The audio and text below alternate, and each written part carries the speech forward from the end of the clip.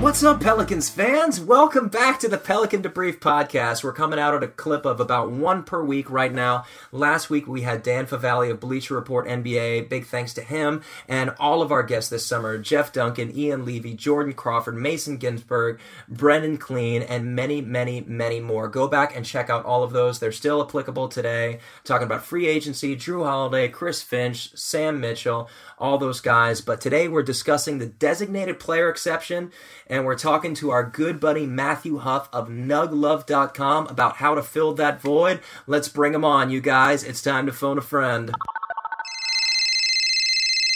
And now we are welcoming onto the podcast our good old buddy Matthew Huff of NugLove.com. What is going on, Matthew?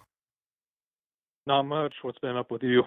Nothing, man. It is the doldrums of the offseason right there. It's difficult to make yourself report on your team when there's literally just nothing happening. Although I go over to your site, man, you've been killing it. You've got some great articles on assembling super teams and the future of Gary Harris as a ball handler. You guys should check that out.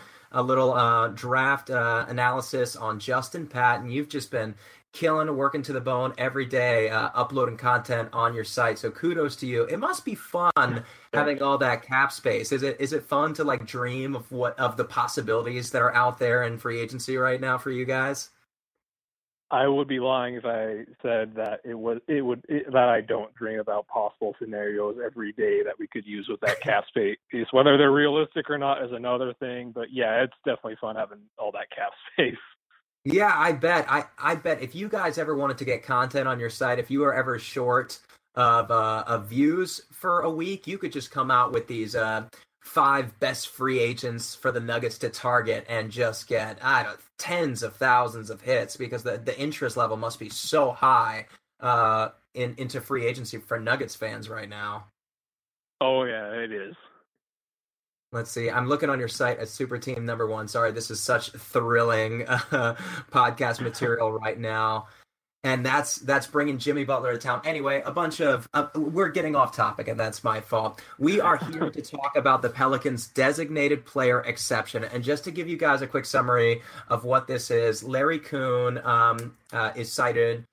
He's an expert with a CBA, and Danny LaRue does an excellent breakdown of what a designated player exception is on RealGM.com. Plus, Ali Cassell of TheBirdRights.com does a great way of explaining how the Pelicans acquired this designated player exception.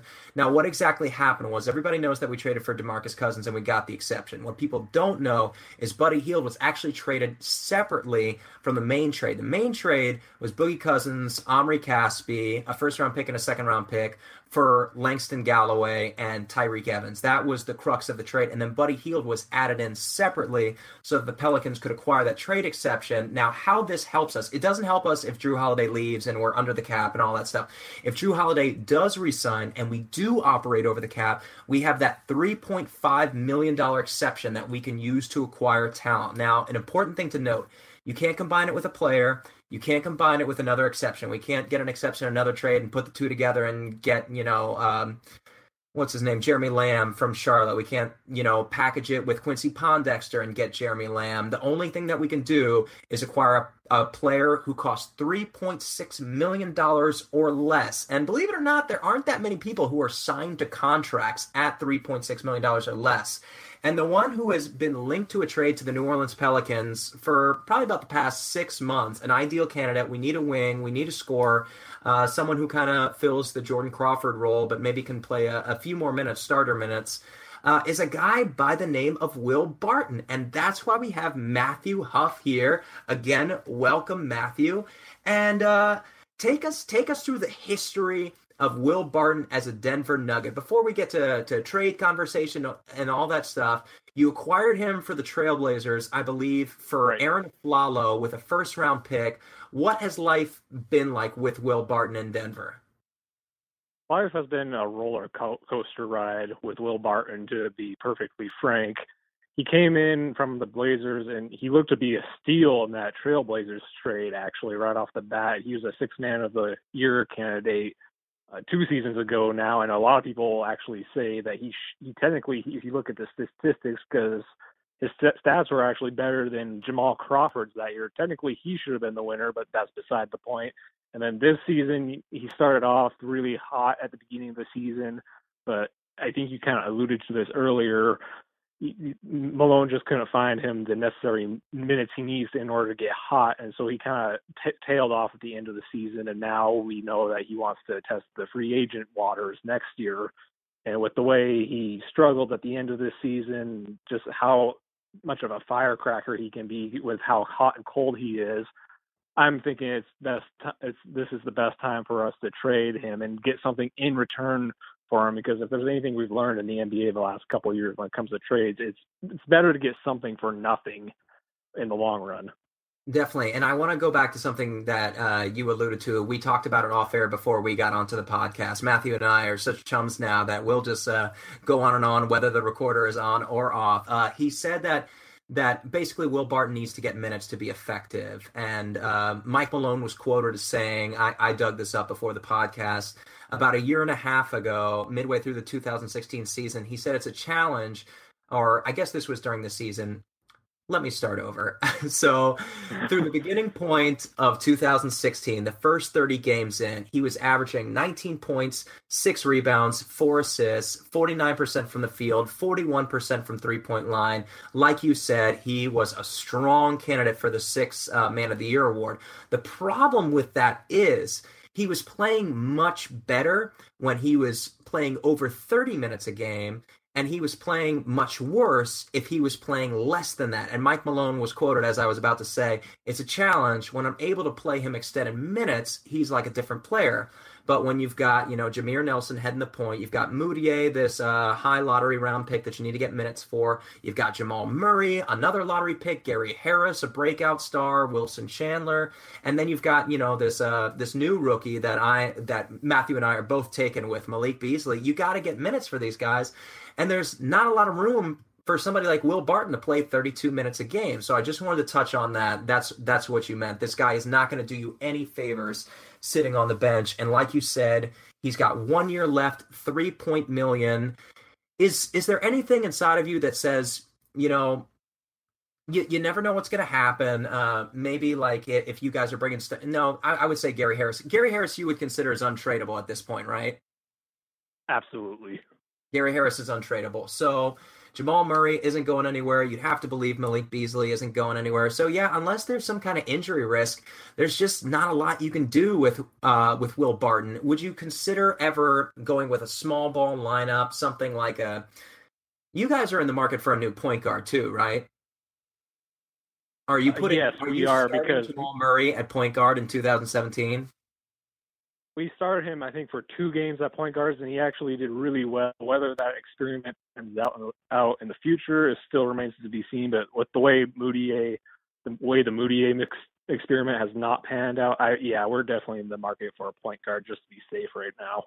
Because if you start Murray at point guard and relegate Nelson to the bench, you actually could find a good bit of minutes for Barton behind Gary Harris as sort of your 6th man off the bench. But eventually you will have to find time for Malik Beasley. So right. let's just get right into it. Barton's strong suits, shooting the 3, he has improved mightily each season. Yes. And he's been shooting in higher volume. This year he was 39% above the break, 57% from the right corner, although an abysmal 18% from the left corner. I don't know why he ever takes that shot. 36% from catch and shoot, 39% from 3 when he's open, 4 to 6 open feet, 38% from a defender with 2 open feet. This is all from NBA.com/stats. Anybody can look this up. I haven't watched this much Denver Nuggets basketball to be completely honest. Talk about his game as a 3-point shooter. Do you value him as that? You spoke about him being a bit streaky earlier. Is he a reliable 3-point shooter, or do you kind of grasp your chest every time you see him pull up from 3? That's an interesting question. The best analogy I can kind of come up with right now, he's kind of a poor man's J.R. Smith, because J.R. Smith was a lot like that, only at a higher level when he played for us. He would make these insane 3-pointers, and then he'd miss the most wide open shot. But the difference is Will Barton, I think, is a tad bit more reliable, but from 3. But when it comes to mid-range or driving to the hole, you never know what you're going to get with him. Yeah. I gotcha.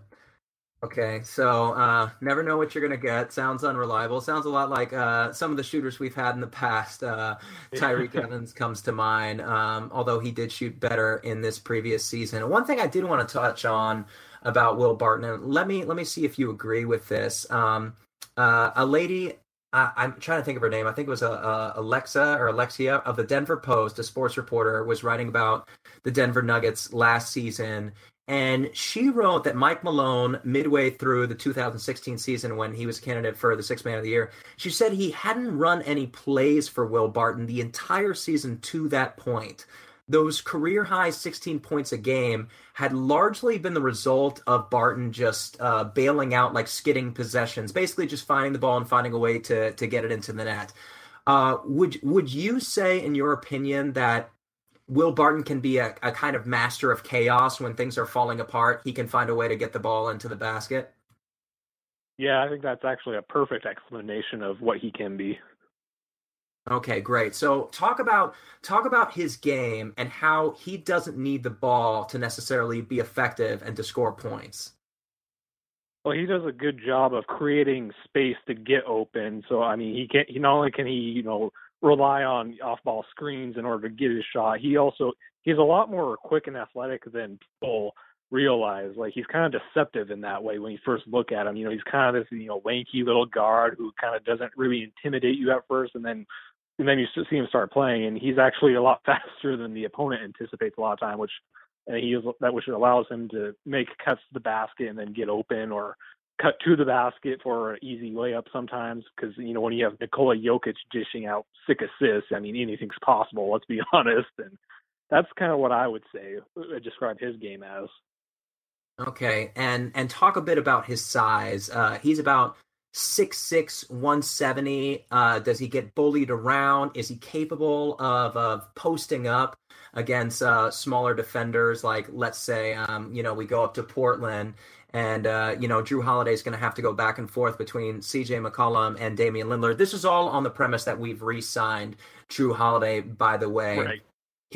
Can he take advantage of a defender, say C.J. McCollum? He's obviously got the length, but not necessarily the size. How is he at bodying up opponents, or does he just rely on that like herky-jerky Tyreek Evans sort of just like bouncing around and somehow finding a way to get around a defender? Based on what I've seen, it's kind of like Tyreek Evans. He mainly relies on that herky-jerky motion in order to draw a foul, which he does do more often than you would think. But he's definitely not someone, as you said, he's only, I think he said 170 pounds. He's definitely not someone who's going to bully you down in the post. But, then again, he does have the length to shoot over the smaller guards that he might be faced with down in the paint when he gets that opportunity. I looked up an article before we started from Sports Illustrated, and let's see the author. It is Rob Mahoney, and he has a quote. It says, "Being skinny, you've got to figure out ways to still finish around the rim through contact. When I was young, I always attacked the rim, and I figured out ways to get there, whether it was jumping off the opposite foot, using a fake, all kinds of different floaters, and off-balance shots. I made it a part of my game by working on it every day." Now, according to his numbers, which I had in front of me, but honestly, I have so many windows open right now, it's impossible to find anything. But based on your eye test, would you say that Will Barton is getting better every year and that his game is getting clear and cleaner and becoming more of a veteran, like more of a staple of, just using stutter step moves? Or would you say it's all based on instinct and he's just been getting by on athleticism and somehow just figuring his way to the basket? Would you say that his work is paying off in the form of technique, I guess is the better question? Based off of my eye test, I would say he's getting better every year. I mean, not many people knew about him when he was a Portland Trail Blazer. And then when he came over, I mean, he just erupted, as we kind of talked about already. And I know his stats would decrease this year, but if you're asking me just go off of what I'm seeing when I watch him play on TV and whatnot, I think in the right environment, he can continue to thrive. And like you said, if you just give him the minutes, then he can develop a rhythm and really do some great things for you. Now, he's got kind of would you say he's got a higher dribble, one of those strange carryover dribbles, where it's Yeah. easy for him to lose the handle. Have you seen him tighten up his dribble? How is he as a ball handler? Ball handler? Is it something that's been improving in his game, or is it something that still makes you nervous when you see him take the ball up the court? It's something that's been improving bit by bit, but still, if I'm out of all the ball handlers on my team, I'm going to want either my point guards or even Gary Harris to handle the ball bringing up the court before he does, if I'm being perfectly honest. Okay, so he's somebody that you want like running around screens, sitting at the 3-point Yeah. line, and it sounds like he would work really well actually in the system and we'll touch on Chris Finch in a bit, but basically on this system that he might be instilling with DeMarcus Cousins, where DeMarcus takes the ball at the elbow, he dribble penetrates a bit, and then he uses screens and high pick and rolls, and the perimeter players for the Pelicans, they have to be great shooters, which it seems like Barton is-ish a pretty good shooter. And they also have to be able to drive and find their way to the cup because they should be allowed space by this operating space that Anthony Davis is going to be giving by putting him on the perimeter. He's been working more on a Kevin Durant type game, using these floaters from the baseline and these high arching jump shots. His jump shot has gotten really pretty. So it seems like catching the ball, taking 2 dribbles, and getting to the hoop is something that Will Barton is going to do very well as a member of the New Orleans Pelicans. Absolutely. I'm willing to bet money on it with that system you guys run there, especially with DeMarcus Cousins down low and Anthony Davis, like you said, improving his game. I think he'll be able to really thrive in that system of your guys's. Okay, now tell me what you hate about Will Barton's game. Tell me, like, if you could name one negative attribute that you think he's never going to fix, what would you put that on? Oh, man, that's a toss-up between 2 things. I can't really decide which one, so I'll just tell you both. But between his shot selection, which is very poor at times because he just gets almost a little too confident, and then he launches these crazy heat checks after he's gotten in rhythm, and then he hoists up like a gray line 3-point shot, and you're wondering, is it just left scratching your head? Or, and this is just kind of a team-wide thing, as you probably know, his defense. And as you know, Denver was, I think, 29th ranked in defensive efficiency this year. So this was a kind of a team-wide thing. But he is not going to shut down the best offensive player on the team. Like, if you need a lockdown defender, you do not need Will Barton. Let's just put it that way. Mm-hmm. So you would call him, Bill Simmons calls him the irrational confidence guy. Yeah. Yep. Now, with the irrational confidence guy, that brings me to another story. How much do you know about Will Barton's background? Again, this is stuff I looked up just before our conversation on Wikipedia. This is actually from BlazersEdge.com, which is the SB Nation site dedicated to the Portland Trail Blazers. And it tells a story about how his mother worked the night shift, and he and his brother took care of his sister's infant child while she was in prison for a stabbing. Have you heard about any of this? Yes, I have. I couldn't quite remember, but now that you mention it, yeah, I do remember reading about it. Apparently, in high school, he and his brother would trade off taking care of the infant while his mother was working, and her job would take her so late into the morning that sometimes they would miss school or be late for school because they had been up all night taking care of this kid. And he never mentioned it. None of his teammates knew. None of his coaches knew. When he got to college, he still didn't tell anyone. And he says when he got to college, that was the first time he had ever had his own bed. He called himself the people's champion in Portland, which I love. I just really think that New Orleans would really love this guy. How much do you like this guy's attitude? What is he like in interviews?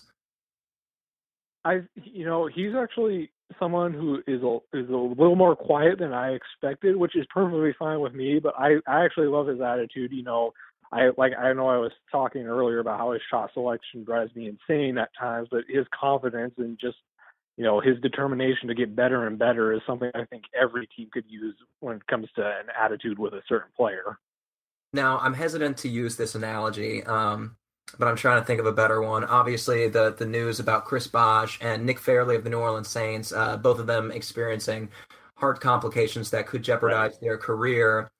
Let's say, and I hate to say this, it's such a negative thing to say, let's say Jamal Murray just retires. He decides he doesn't want to play basketball anymore. Or Gary Harris, same thing.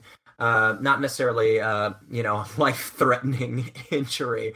Let's say Right. for some reason doesn't want to play basketball for the Denver Nuggets. How much is Will Barton worth to you should you enter renegotiations with him under that premise? Under that premise, he's worth a lot to me because we just have such a clog at the guard spot right now, as you kind of mentioned earlier, where unfortunately he's kind of the odd man out with all this young talent we have and with the way Gary's developing. But like you said, if something by some weird scenario Gary or Jamal decides just not to play anymore, then I think he's still a player that Denver values enough to keep him around under that premise, that is. So it sounds like you really value this guy. So obviously you don't want to lose him for nothing. And going forward in 2018, there's really no room for Will Barton on the Nuggets roster, providing some change happens. So obviously he's going to leave. But with that being said, he carries a minimal cost. It sounds like he's a very productive player who's getting better. Why not keep him around and just see if head coach Mike Malone can find some kind of small ball lineup that provides the minutes that Will Barton needs to be successful? Because there's still no guarantee that he's going to be willing to stay once he hits free agency. And if I'm Mike Malone or Tim Connelly, I'm not going to want to risk, with such a young team that's showing great potential and possibly the possibility of making the postseason as an 8 seed next year. I'm not going to want to lose a key part of my team for absolutely nothing. I'm going to at least try to get something in return. I know that sounds kind of cold, but that's just the way the business operates in the NBA. So if you're Conley, you don't want to take that risk of him leaving you high and dry. You want to at least, get something in return, whether it be, cap space or some extra cash to create the extra cap space, or even a draft pick or a solid role player to help that would complement Denver's second unit well. So that, it's not a case of, we hate Will Barton. It's just a case of, we just got to do what's best for the organization, unfortunately. No, the reason I'm asking is because I'm just trying to assess how much you value his talent, how important he is to the franchise. And it seems like you're pretty desperate to get rid of him at this point. So with that being said, what is your offer to the New Orleans Pelicans, general manager Matthew Huff? My offer would be Will Barton just straight up for Monty Eunice and Pondexter. Oh man, I would take that 10 times. I would take that every day of the week and twice on Sunday. The one caveat that I'll give you is Monty Eunice, unfortunately, is a free agent at this point, so he would have to go with you guys in a sign and trade, unfortunately. But you could go with Quincy Pondexter straight up because Quincy is at 3.9, and should he regain his health, he was an incredibly valuable player for the New Orleans Pelicans in 2015. Right. And he's someone the Pelicans are still greatly hoping can return. But with that being said, with the knee injuries that he's had, you're definitely taking a risk. But you know what? Will Barton's not going to play anyway. And should Quincy Pondexter return to form, he's really the ideal player for not just your franchise, but any franchise. He's the player that everybody's searching for, that great defender, 3 and wing, who can hit the three, who's a great communicator. I think his greatest contribution to the Pelicans wasn't his shooting and it wasn't his defense. It was his communication. He was the leader that the Pelicans desperately needed at a time when we didn't have anybody stepping up to that. We had Tyreek Evans and a very mild-mannered Anthony Davis. It was just a disjointed team, and he brought in that connectivity. But with that being said, I don't think if he does play this season at all, I'd be very surprised if he returned to even 75% of his form after the injuries that he sustained. But with that being said, you've got a deal, man. Here's the handshake. It's too late. No takes backs. But with that being said, you unfortunately we can't give you Monty Eunice because he's no longer a part of the Pelicans organization unless you wanted to package him in a sign and trade. And hey, then we could just acquire another designated player exception off you guys. We could have 2. Yeah, there you go. Yeah, depending on how much you guys sign him to. And Monty Udis has had a really bad break of things. I don't know how privy you are to the knowledge of this. I'm very loose. We are not experts by any stretch of the imagination. Fansided is all about fans. This is the ultimate home for fans that you're listening to. Basically, you are listening to, I'd like to think, pretty average to intelligent fans who watch a lot of basketball, can't get enough of it, and really enjoy just shooting the breeze about it, I should say, with each other. And Matthew is one of my favorite guys to do it with. But what I do know is that he agreed with the Brooklyn Nets. He was a restricted free agent, and he agreed to something along the lines of a 4-year and $38 million contract. Now, what's complicated about that is Houston matched it, but they didn't match the 38 million because 6 or 7 million of it was based on performance bonuses. And so Matujunas was really upset by that. He wanted the same contract, but they only had to match the base parameters of the contract. So he was going to lose 6-7 million throughout the course of the contract. So he didn't report to the physical for a few days, and then he did, and the Rockets didn't pass him.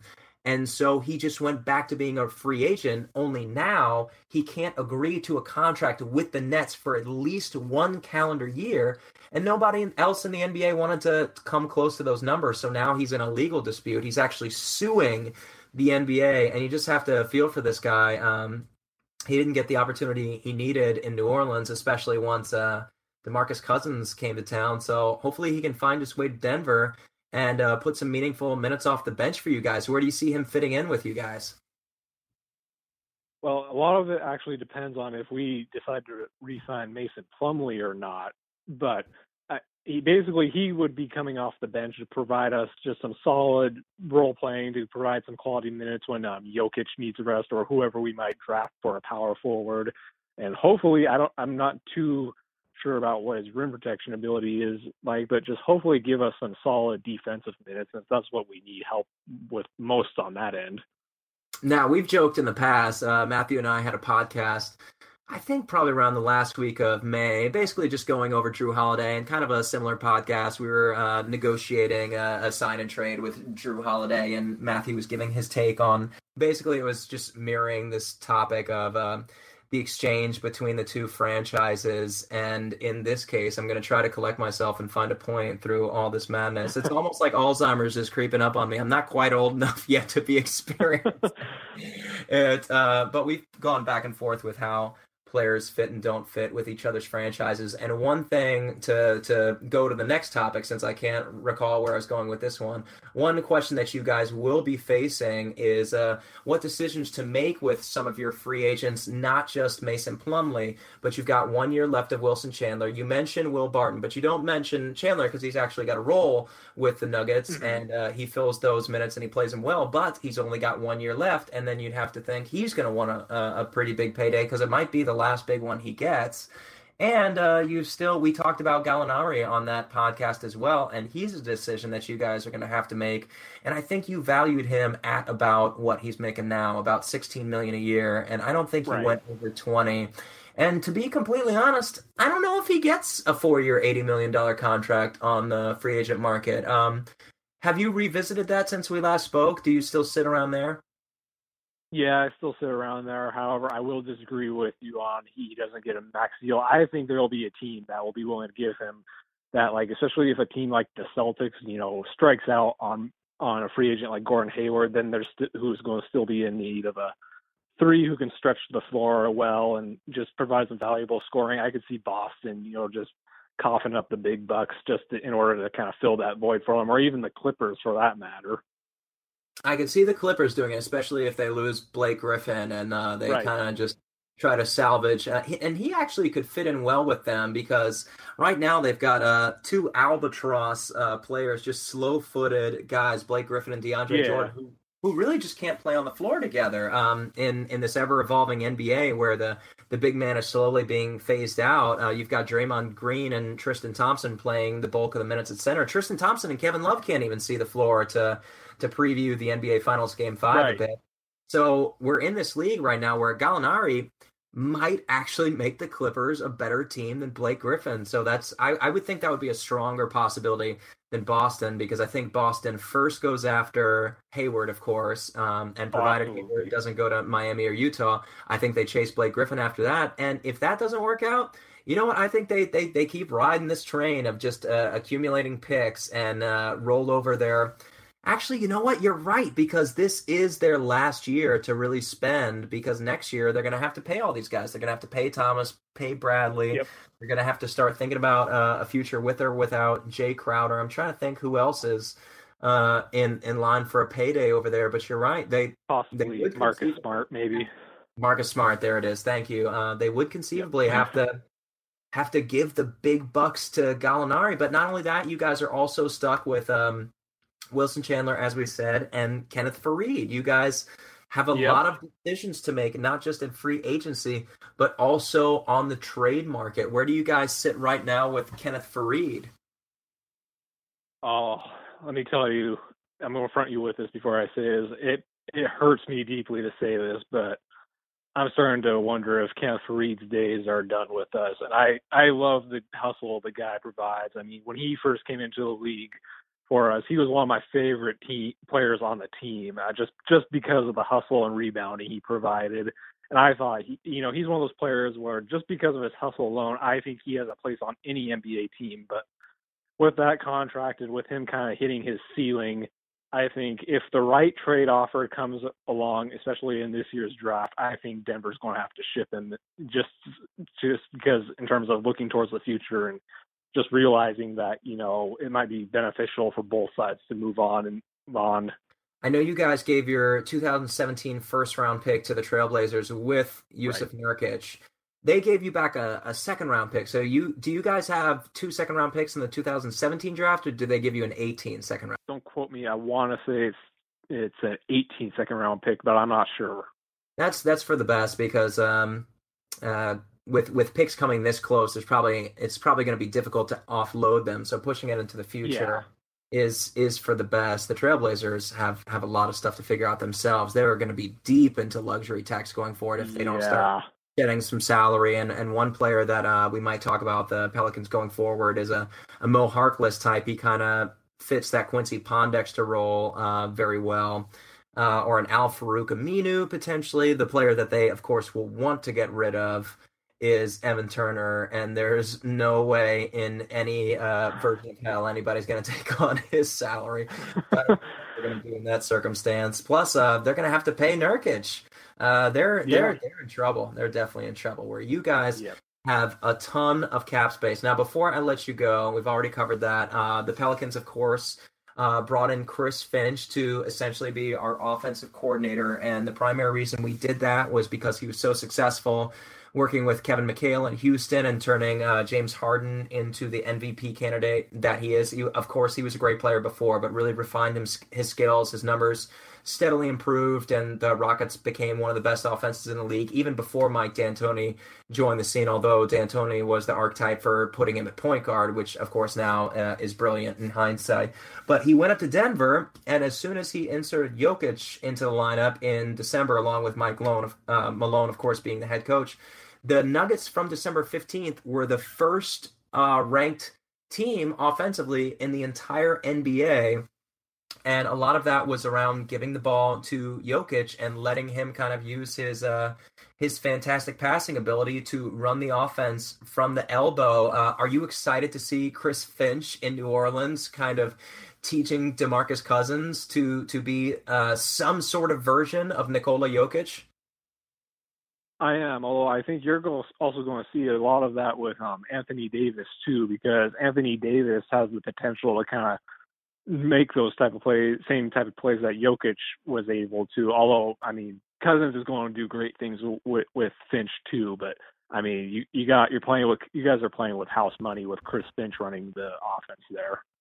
I will say that DeMarcus Cousins is, in my opinion, a much better passer than Anthony Davis. Now, he also tends to turn the ball over at a pretty high clip, probably about 4 or 5, and it's usually silly stuff like trying to be too cute with the dribble or dribbling the ball off of his foot. But he makes these dazzling highlight reel passes that just make you jump up and down when they work, but when they don't work, of course. But Anthony Davis averaged 2 assists this past year. He has trouble passing out of double teams. When he gets trapped in the corner, it can result in turnovers.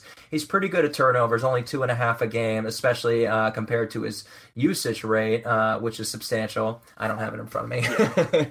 I was going to try to divert from that. I'm sure it's around 30 before DeMarcus Cousins joined the team. But it would be interesting to see Anthony Davis in that type of role, but I just see DeMarcus Cousins as the quarterback and Anthony Davis as the wide receiver, the one catching the ball and attacking the hoop and making the jumpers. His jumper has gotten silky smooth. So I think all Pelicans fans are very excited to have Chris Finch in New Orleans. Do you think it works out? Do you think Chris Finch emerges as a viable head coaching candidate in 2018? Oh, absolutely. I mean, you kind of let us know about his resume already. I mean, he kind of set the blueprint for that offense in Houston, and look what he did with us. I mean, so far the guy has really done almost nothing wrong in terms of offense. So as a result, that's going to get noticed, and teams are going to, especially teams who are like probably going to be in need of a coach, who are just wanting to rebuild, like the Brooklyn Nets or someone like that, are definitely going to give him at least a look. Yeah, and you are basically indicating that the Pelicans will be making the playoffs, so I appreciate that. I guess what I was trying to allude to is, do you think that Finch's success is directly tied to having James Harden, who's this, once in a lifetime type athlete? Sports Science labeled him as the best player in the world at decelerating. Obviously, he can't jump very high. He doesn't run faster than anybody else. He is very strong, but decelerating is what makes him such a fantastic player and allows him to draw so many fouls. Nikola Jokic not only is such a proficient passer, but he's pretty good with controlling the ball as well. I'll look it up right now, but just based on your eye test, doesn't turn the ball over and not a lot of poor decisions. Is that what you'd say? Oh, absolutely. With his usage rate, and he only turned the ball over 2 times a game as the quarterback with a 5 assist to 2 turnover ratio that's near elite. 3-1 is considered all-star to elite level. And as a center, to have those numbers, those are pretty substantial. So hopefully DeMarcus Cousins will be able to match it. But for now, Matthew, thank you so much for giving us Will Barton. I think we'll be able to put him right into the starting lineup alongside Drew Holiday and allow E'Twaun Moore to go back to being on the bench, something that he was very well suited for. His game is just steadily improving. We could do a whole podcast about his runners, his dribble penetration, how comfortable he looks on the perimeter, his defense. He's just a very, very valuable player, a very solid starter, but I enjoy bringing him off the bench alongside Jordan Crawford, who is much the same player that Will Barton is. The only difference is Jordan Crawford's numbers were a bit better, especially in conjunction with being on the floor with DeMarcus and Anthony Davis. He was shooting over 40% from three, and I think about 47% from the field overall. So he definitely gave the scoring, but not necessarily the dribble penetration, the ability to get to the hoop that Will Barton could potentially provide. So we're happy to have him. It was wonderful again doing business with you, Matthew. Plug your site a bit for us. Like I said, you've got a bunch of articles on there. You've been killing it all summer long. You've got an article on Fareed, on Gary Harris being a future ball handler, on some potential super teams in Denver coming this summer. Tell us about what else we can find on your site coming up. Yeah, you can also find I've been doing a lot of draft previews for potential targets the Nuggets may want in this coming draft. Like, I think you mentioned the draft preview about Justin Patton, and there's also a draft preview for Caleb Swanigan. And one of my other writers, Blake, I think he wrote about the 5 former Denver Nuggets who are participating in right now's final. That's definitely a piece you'll definitely want to check out. It's very interesting. Also, makes it very reminiscent of, let's just say, the good days of Nuggets basketball. Yeah, and this is all applicable to Pelicans fans as well, not just Nuggets fans, because like the Nuggets and the Pelicans, we both have no first-round picks. The Nuggets, I'd have to think, are somewhere around our pick in the second round, somewhere around 40. Do you know the exact pick?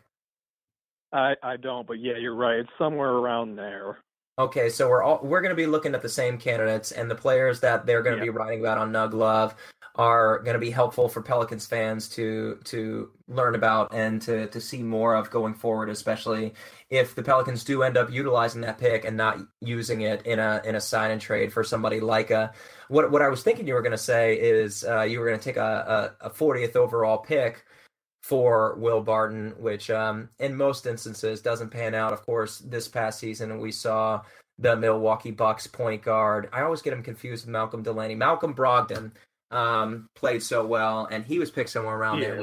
We saw Patrick McCaw play very well. He was picked somewhere around there as well. So they do pan out on occasion, but if you need an immediate contributor, it's better to just go with a role player already existing in the NBA, like a Quincy Pondexter, especially if your doctors check them out. Some other candidates for that designated player exception: KJ McDaniels, the Brooklyn Nets, Demetrius Jackson. The Boston Celtics are going to have to cut ties with him. Doug McDermott, if he shouldn't find his way in, you'd have to think Oklahoma City would keep with him, considering they sent a pick to get him, but he hasn't been utilized there properly. But you'd think they'd keep building a relationship with him. Dwayne Dedman, although I think he's got some kind of option, a player option, so that's something I'll have to check on. I did an article on him actually a couple of months ago. I think he does have a player option. Yeah, so he's definitely going to be testing the free agent waters. And the last one would be Troy Daniels of Memphis, kind of in the same vein, a dynamic three-point shooter and doesn't give you much else. But that's kind of what the Pelicans need, and hey, it's a free exception, so why not utilize it? Matthew, again, thank you so much for your time. You guys can follow him on Twitter at Huff_Mellow7 and at Nug_Love, and that's 2 G's with Nug, NUGG_Love. And of course, you can go to the site and read his content dropping every day at nuglove.com. Matthew, thank you so much for your time, my friend. Sorry, it is midnight as we're recording this, and I can't even find my brain cells right now. Yeah, no problem. All right. Hope to have you on soon, especially as we approach July. We'll definitely have a lot of content coming out. We'll have a lot to talk about once those rumor mills and Woj bombs start dropping. Yeah, it's going to be interesting free agency. That's for sure right now. All right, buddy. I'll talk to you in a couple of weeks. All right. Sounds good. All right, thanks, Pels fans, for tuning in. If you want more content, we've got plenty of it. Just go to blogtalkradio.com/Pelican Debrief. Listen to our previous interviews with Ian Levy, Jeff Duncan, Mason Ginsberg, Brendan Clean, Ali Cassell had a wonderful interview a few weeks ago. We've got plenty of content on there discussing the offseason. I apologize that we're not coming out with the regular clip that we did during the season, but there's just not a lot to talk about. If you guys do have questions, send them over to Preston Ellis on Twitter. That's at Preston Ellis. Or you can email me directly, PrestonEllis@gmail.com, and we'll have a pod for you guys in no time answering those questions. And maybe we'll bring on our old buddies Wilton Jackson and Chris Connor onto the program to discuss them. But for now, thank you guys for tuning in. If you like what you're hearing, subscribe, retweet, like, all that jazz. And you guys, just a couple more weeks until free agency gets kicked into high gear, so stay by your news ticker. It's almost time for some Woj bombs. Let's go, Pels.